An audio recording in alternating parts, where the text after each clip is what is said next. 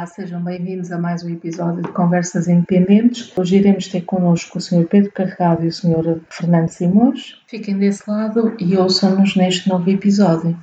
Eu sou o cavalinho azul e alado. Conversas Independentes, o podcast do Cavi Cavalo Azul. Protejo a missão.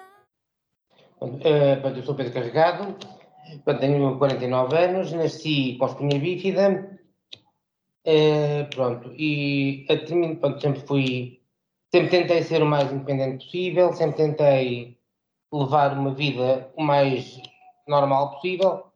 Em 2015, no final de 2015, tive uma pneumonia, estive internado 3 meses, tive 4 semanas em risco de vida, de maneira que a coisa complicou um bocadinho. E nessa altura eu já tinha ido 2 vezes a um retiro do doente em Fátima e fui novamente convidado a ir a esse retiro a Fátima. E aí conheci o Fernando e aí pronto, a minha vida deu uma volta de 180 graus. Basicamente, pronto, é isto.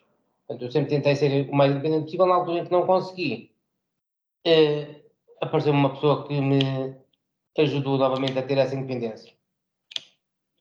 Portanto, Ok. esta vossa relação, peço desculpa, olá, Sr. Fernando. Olá, viva, muito boa tarde. Boa tarde. Portanto, esta vossa relação começou previamente ao Cavi, correto? Sim, sensivelmente 1 ano e meio antes. Ou seja, eu sou o Fernando Simões, sou o assistente pessoal daqui do Sr. Pedro, na qual, se eu for aprofundar aqui um pouco e fazer aqui uma abordagem, torna-se muito interessante. O porquê? Porque eu já conhecia o Sr. Pedro, já frequentava aqui a loja e a casa dele, já o ajudava, e uma vez foram-me bater à porta com um convite se eu queria ir a um retiro a Fátima. E eu disse que não, porque não me sentia preparado, visto que era algo muito religioso. E eu disse que não, a primeira vez disse que não. Então, quem me convidou disse para eu refletir e pensar melhor, que voltariam mais tarde.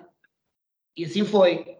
Mais tarde, passado aí um mês, 2 meses, talvez, tornaram-me a bater à porta e abordaram o mesmo assunto e eu tornei a repetir e disse que não. Não me sentia ainda com aquele equilíbrio e nem me sentia confortável, porque era um retiro de 3 dias. Exato. E, aí portanto, nessa longa caminhada. exato. Mais uma vez a senhora disse que tornaria a bater à minha porta. E assim foi, pronto, tornaram-me a bater à minha porta, ou seja, só da terceira vez é que eu aceitei o convite e lá fui eu ao retiro a Fátima, onde, na qual eu conheci o senhor Pedro porque íamos dividir o mesmo quarto. Eu não, e pronto, depois que eu estava a parar todo, fiquei eu a conhecer. Eu no início disse que já conhecia o Sr. Pedro, mas não. Agora que estou-me a recordar, mas não conhecia, só conheci o Sr. Pedro em Fátima. Assim é que foi. E retirou o senhor? Sim. Muito Ou seja, esta longa caminhada deu para refletir e fazer uma abordagem, e foi daí que nasceu este espírito de amizade, que ainda hoje o é, e foi assim que nos conhecemos num retiro em Fátima, na qual eu neguei-me 2 vezes, mas já estava destinado a minha caminhada para conhecer o Sr. Pedro Ló. Neste sentido. Ok. Então, muito mais do que uma relação profissional, que existe agora, neste momento, com o Cavi, Sim. mas já havia uma relação de amizade anterior ao Eu Cavi. diria mais fraternal, talvez. Exato. Somos irmãos. Exato.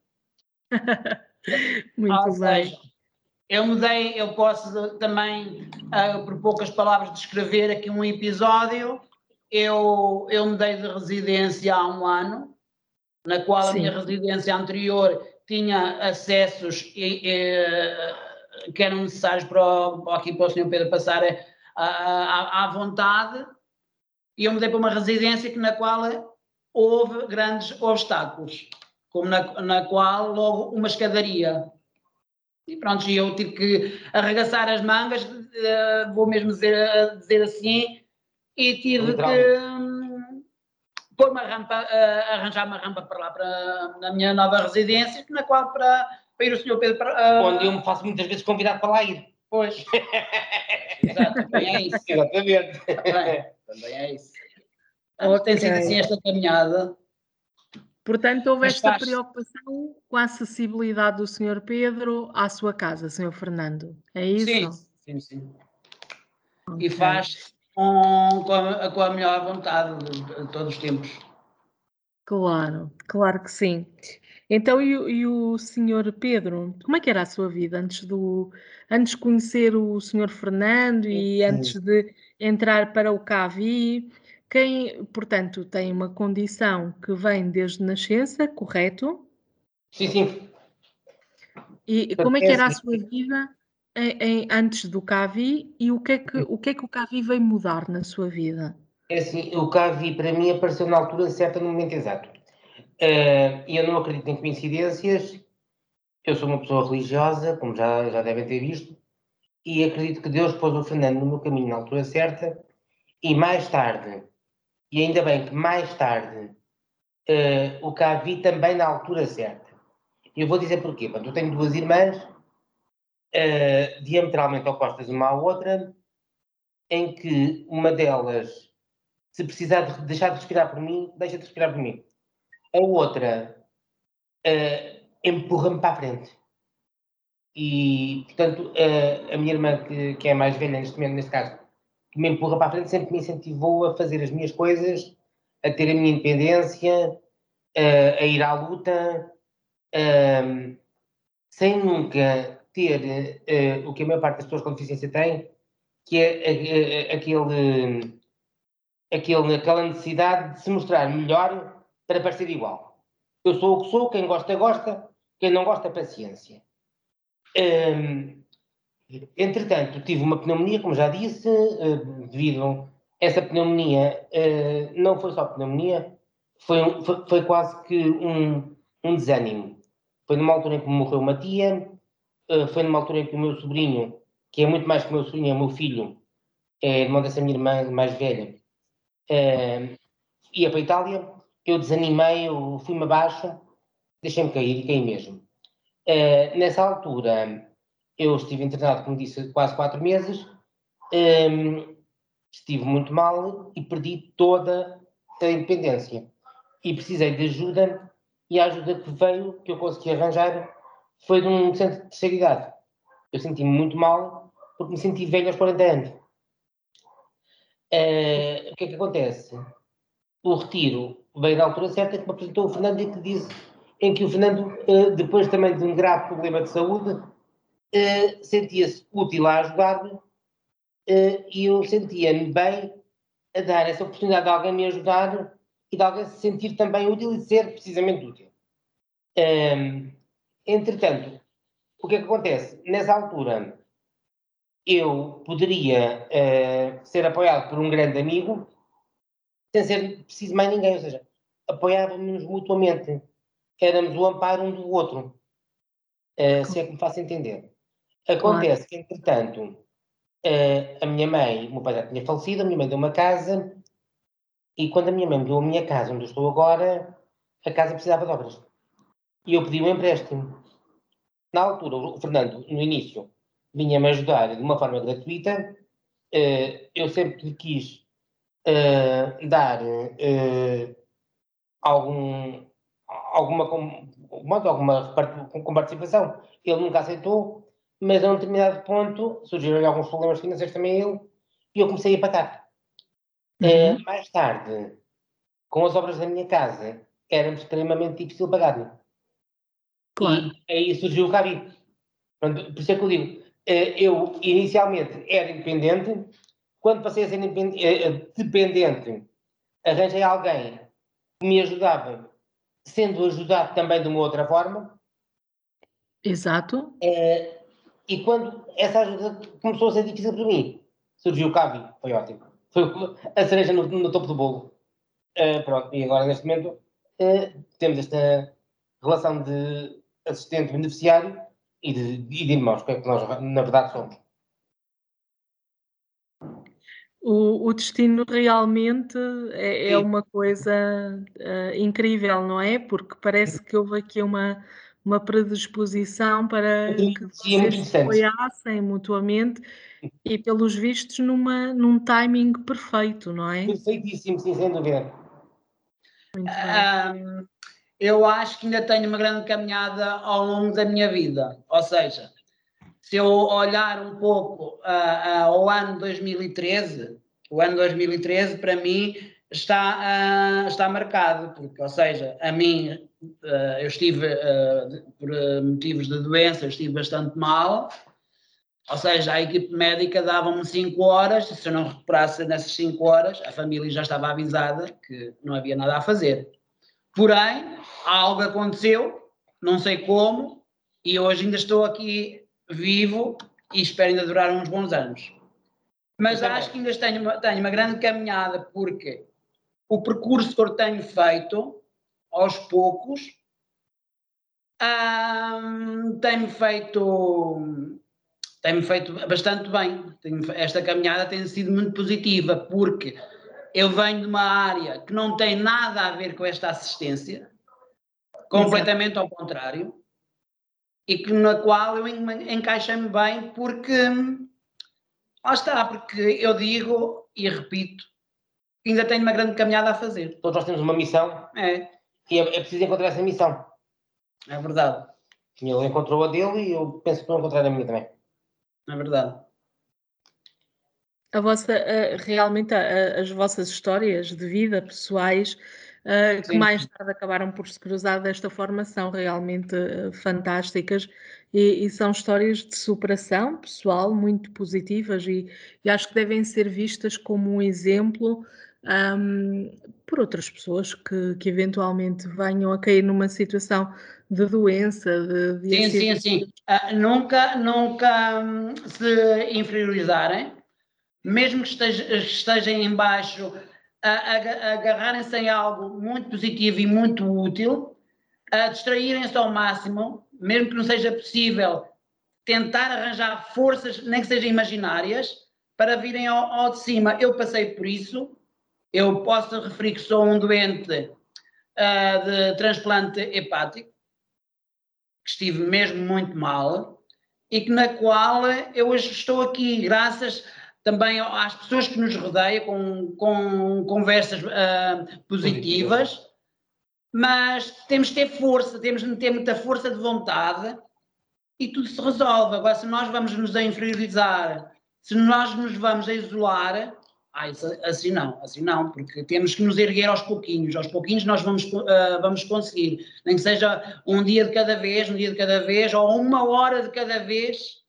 que é bem assim, porque eu digo que é uma missão, eu digo que estou numa grande caminhada e numa grande missão. O porquê? Porque eu também estive numa cadeira de rodas em 2013, eu sei dar todo o valor do mundo que é estar numa cadeira de rodas. Portanto, lá está, mais uma vez eu refiro, ainda há uma grande caminhada, uma boa caminhada pela frente, é uma missão a cumprir ainda mesmo. Claro que sim, mas neste momento têm o apoio um do outro para cumprirem as vossas missões, como vocês referem, não é? Sim.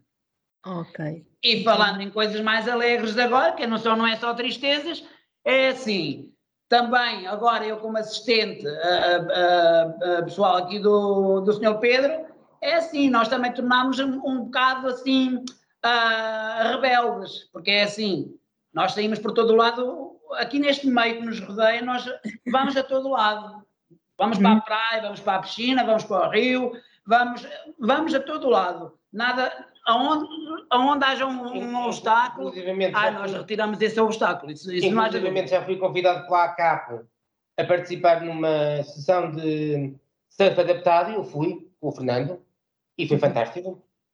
sem dúvida nenhuma, e para provar que não é impossíveis. Não, de maneira alguma.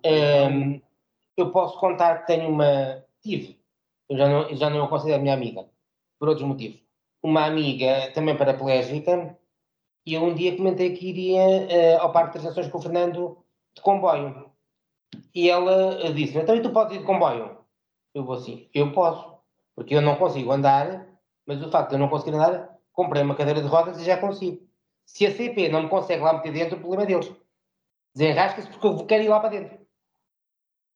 Ou seja, nós também não podemos usar as nossas limitações Como para desculpa. compreender as limitações dos outros. Claro Eu que sim. ultrapasso as minhas, os outros ultrapassam as deles. Porque eu quero ir para dentro do comboio, se tiverem uma rampa, ótimo. Se não tiverem, peguem a minha ocupação que quiserem, mas eu vou para o comboio. Claro. Tá? Então, A e depois ideia é como é que essa. se deu esse episódio, Sr. Pedro? Porque ela é muito negativa. E estava, ir de comboio, o comboio tem escadas e mais não sei o quê. E para ela, qualquer coisa era um bicho de cabeças. Então eu próprio disse, alto aí, eu vou. Se eles não conseguirem ir lá pôr, o problema é deles. Eu vou. Não é? Ou seja, a minha limitação é só não andar.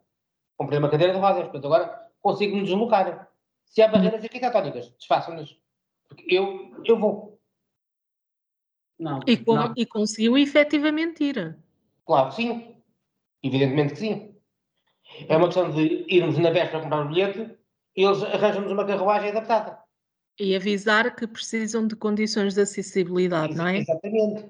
Ou seja, nós também temos que nos informar, por exemplo, a nível da STCP, do SNUTUC, aliás, a nível do SNUTUC, eu tenho que mandar um mail para lá a dizer que na véspera, às X horas, na linha tal, quero um autocarro adaptado. Ele aparece.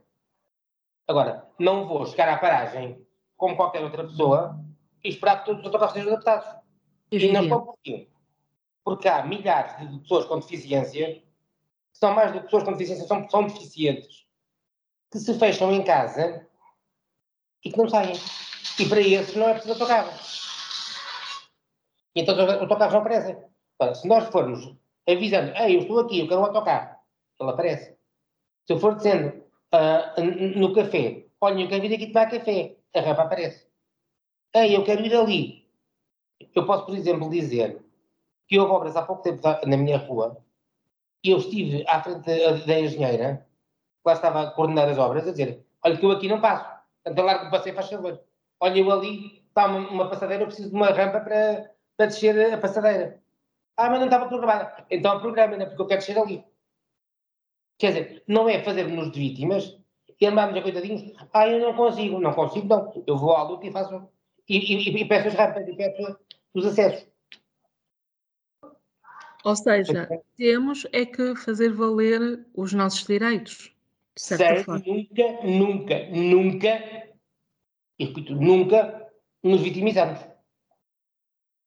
Correto, correto. Concordo plenamente com a sua perspectiva e creio que o caminho é mesmo esse, porque se calhar muitas pessoas ainda estão presas a limitações que não existem, que já não existem, porque têm esse receio, têm o receio de experimentar o desconhecido, de experimentar, pedir ajuda. Pedir ajuda não é limitador, pelo contrário, é um sinónimo de vitória, De ser útil. não é? E Sim, mas portanto, ainda há esse receio, muitas pessoas ainda têm muito receio de pedir ajuda. Hoje em dia ainda há muito disso. E, por exemplo, indo um pouco para o CAVI, por exemplo, e para o projeto do CAVI, o facto de eu ter um assistente do Fernando, eu estou a beneficiar. Claro que estou. Tenho uma pessoa que me ajuda todos os dias, que me vem ajudar a levantar, que me vem ajudar nas minhas atividades, que me leva a ter uma vida normal. Mas, ao mesmo tempo, eu estou a proporcionar uma pessoa que estava desempregada.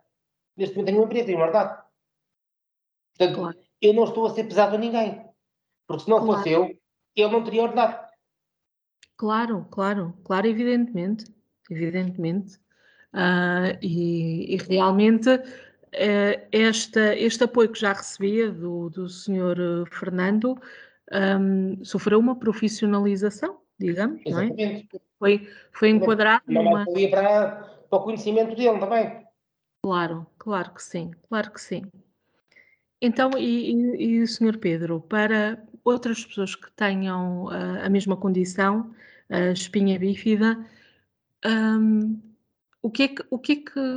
qual é a mensagem que gostava de lhes enviar, independentemente de estarem ou não a poder ou não receber o apoio de um CAVI, qual seria a sua mensagem para outras pessoas que estão na sua condição, Uhum. que creia que as possa ajudar, que as possa motivar, que... Por exemplo, todos nós temos valências, todos nós temos valores. É pegar nesses valores e, quando for preciso uma ajuda, ter algo que possa retribuir. E há sempre algo que se pode retribuir. Por exemplo, eu ainda hoje faço isso e sempre fiz, porque é uma coisa que eu gosto. Eu gosto muito de cozinhar. Modéstia à parte, acho que cozinho bem. Então, o que é que acontece? Se eu quero sair, se eu quero ir a algum lado, o que é que eu faço? Convido uns amigos, olha, andem cá a almoçar comigo, e a seguir, olha, vamos dar uma volta. Então, eles vêm a almoçar comigo. Isto é um exemplo que eu estou a dar, não é? Poderá haver Sim, muitos sim. outros, não é? E é assim, ao convidar uns amigos para me levarem, por exemplo, às compras, isto antes de ter o Fernando, não é? Ou um dia que o Fernando não possa, por exemplo, eles não estão a fazer um frete, entre aspas, de me levar às compras. Eles vêm a almoçar comigo e depois vamos tomar café fora e vou fazer as minhas compras. Não é? Claro, Eu tive a utilidade que tive de fazer o almoço. Isto é um claro, exemplo, não é? Eu claro, dizer esse claro, exemplo para outros, não é? Por exemplo, pode claro. haver quem perceba de costura e possa arranjar umas coisas, pode haver quem perceba de outras coisas, de outras artes, ou até um advogado com espinha bífida que possa também, por exemplo, ajudar um amigo. Portanto, todos nós temos alguma utilidade, alguma capacidade e podemos também servir os outros. E nunca, mas nunca, pensar que os outros nos ajudam por pena. Nos ajudam porque nós merecemos essa ajuda. Nós fazemos por merecer essa ajuda. Não é? Claro que sim, Ainda que sejamos ajudados por um e vamos ajudar outro. Mas há essa interatividade. Se é que me faço entender. claro que sim. Portanto, aqui, a existência de uma rede de apoio, Uhum. é de uma importância inquestionável, não é, senhor Eu acho que Pedro? sim. Eu acho que sim. Porque eu acho que ainda hoje, cada vez menos, graças a Deus, há muito a expressão deficiente. Não há deficientes. Há pessoas com deficiência. E eu, ainda há pouco tempo, numa consulta com a psicóloga, porque eu tive, pronto, necessidade de andar numa psicóloga, eu me dirigi a ela nestes termos. Conhecem a doutora Anísia como psicóloga, ou como esposa de não sei quem, ou como mãe de não sei quem, ou como uma pessoa que vive na rua tal. Não a conhecem como a senhora dos óculos, que ela, efetivamente, tem um problema de visão e usa óculos. Então, porque é que a Exato, mim não pode ser como o Pedro da cadeira de rodas? Por alma quem? Se eu tenho família, se eu tenho amigos, se eu tenho a minha loja, se eu tenho o meu meio de vida, porque é que claro, vai ser conhecido como o Pedro da cadeira de rodas? Isso é limitativo e eu não aceito. claro, Por isso, vomito essa expressão. Não é? Ou seja, nós temos que nos dar valor a nós próprios e dizer eu sou muito mais que o que está abaixo de mim.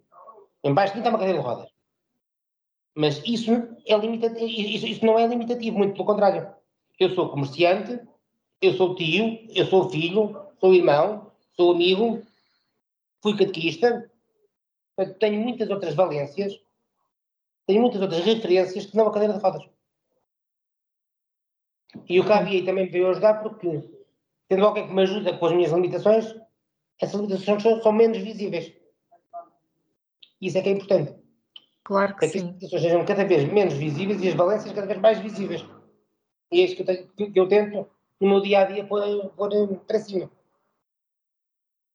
É importante que a condição, as limitações deixem de definir as pessoas. Sejam apenas um pormenor. Exatamente, exatamente. Esse é um conceito que tem que ser cada vez mais trabalhado, hum, Nem sempre isso acontece e não vamos estar aqui a dizer que sim, porque sabemos que não, ainda há aqui muito trabalho a fazer. Sim, claro. E no seu caso, isso efetivamente acontece e realmente é de louvar que já estejam nesse patamar, porque é assim que as coisas têm de ser vistas, é assim. Hoje em dia já nem a designação mais correta já nem é pessoas com deficiência, é pessoas com diversidade funcional, porque todos Exatamente. nós temos diversidade funcional, claro, Uhum. correto? Portanto, Exatamente. claro. isto Exatamente. é um pequeno exemplo em termos de linguística, como é que as coisas começam a ser visionadas de outra forma, de uma forma verdadeiramente inclusiva e não limitadora.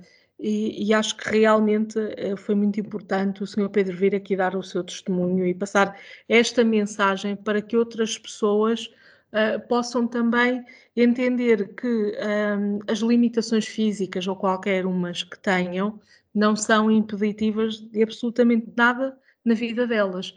Portanto, é Claro. uma questão de adaptação, de modificação, de adaptar o mundo, a realidade à pessoa. Correto? Uhum. Ok, sim, senhor. Muito bem.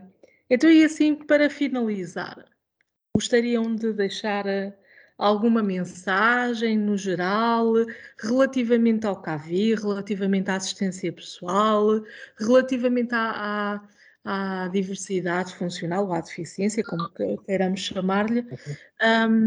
Querem deixar uma última mensagem? Derivado ao CAVI, quando houver umas melhorias, que estamos nessa caminhada também para as melhorias, derivado a este problema que estamos a atravessar, eu acho que assim que for possível, é o CAVI lá organizar um almoço para nós, os assistentes e os beneficiários, lá fazerem uma almoçarada. Acho que vai ser bem-vindo. Acho que vai ser bem-vindo. Trocar impressões. Sim, isso é E sempre receitas bem-vindo. culinárias. Haver mais convívio entre o assistente e os beneficiários para nós nos conhecermos melhores, porque efetivamente ainda há uma certa dificuldade. E acho que. Esta pandemia não nos ajudou, não foi? Sim, não. Ajudou-nos Acho que Não.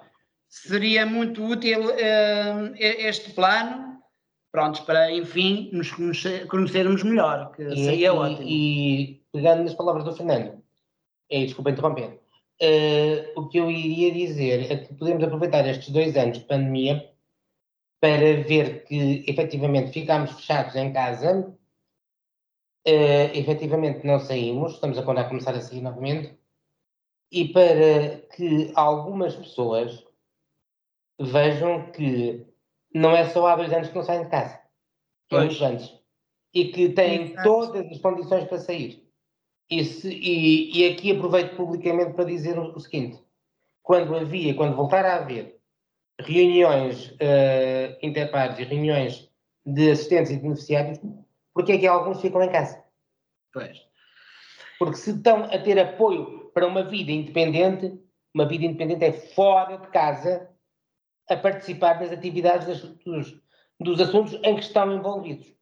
Não é ficarem em casa a aceitar as decisões dos outros e aceitar e a ouvir comentários dos convívios dos outros.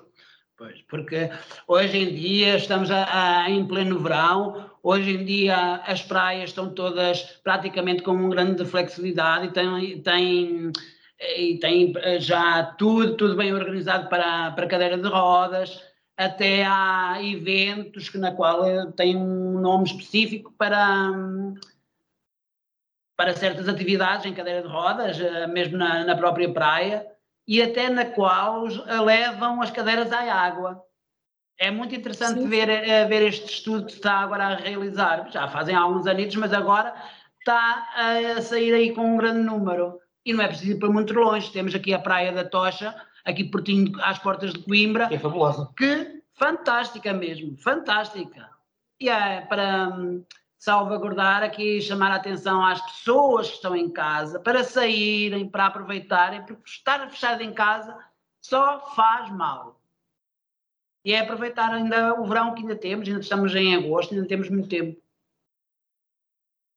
É verdade, é verdade, é verdade. É verdade, com toda a segurança e com todas as Sim, precauções, sim, porque sim, sim, claro que sim. o vírus ainda não desapareceu, não é? Mas Claro. acho que sim. Acho que é Temos importante que as andar na pessoas rua. saírem, não se isolarem Não, só e faz mal, só viverem. faz mal. Não faz sentido. É E verdade. aproveitar a vida tem tanta coisa boa ainda para nós fazermos, para dizermos, tanta coisa ainda.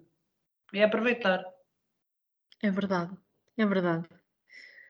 Olhem, Senhor Fernando, Senhor Pedro, gostei muito desta conversa Obrigado. convosco. Obrigado.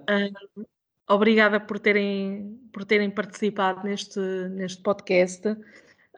Foi realmente um gosto. Espero que os ouvintes também gostem de conhecer a vossa história e que se sintam inspirados e motivados pelo vosso discurso extremamente positivo. Sim, sim, sim. Não sei se Há querem aqui deixar a duas. última palavra. Uhum. Não, acho que não. Ok, está tudo bem. Está tudo dito. Ok. Então, muito obrigada e até Nós também, breve. muito importante. Chama-me, que eu estarei sempre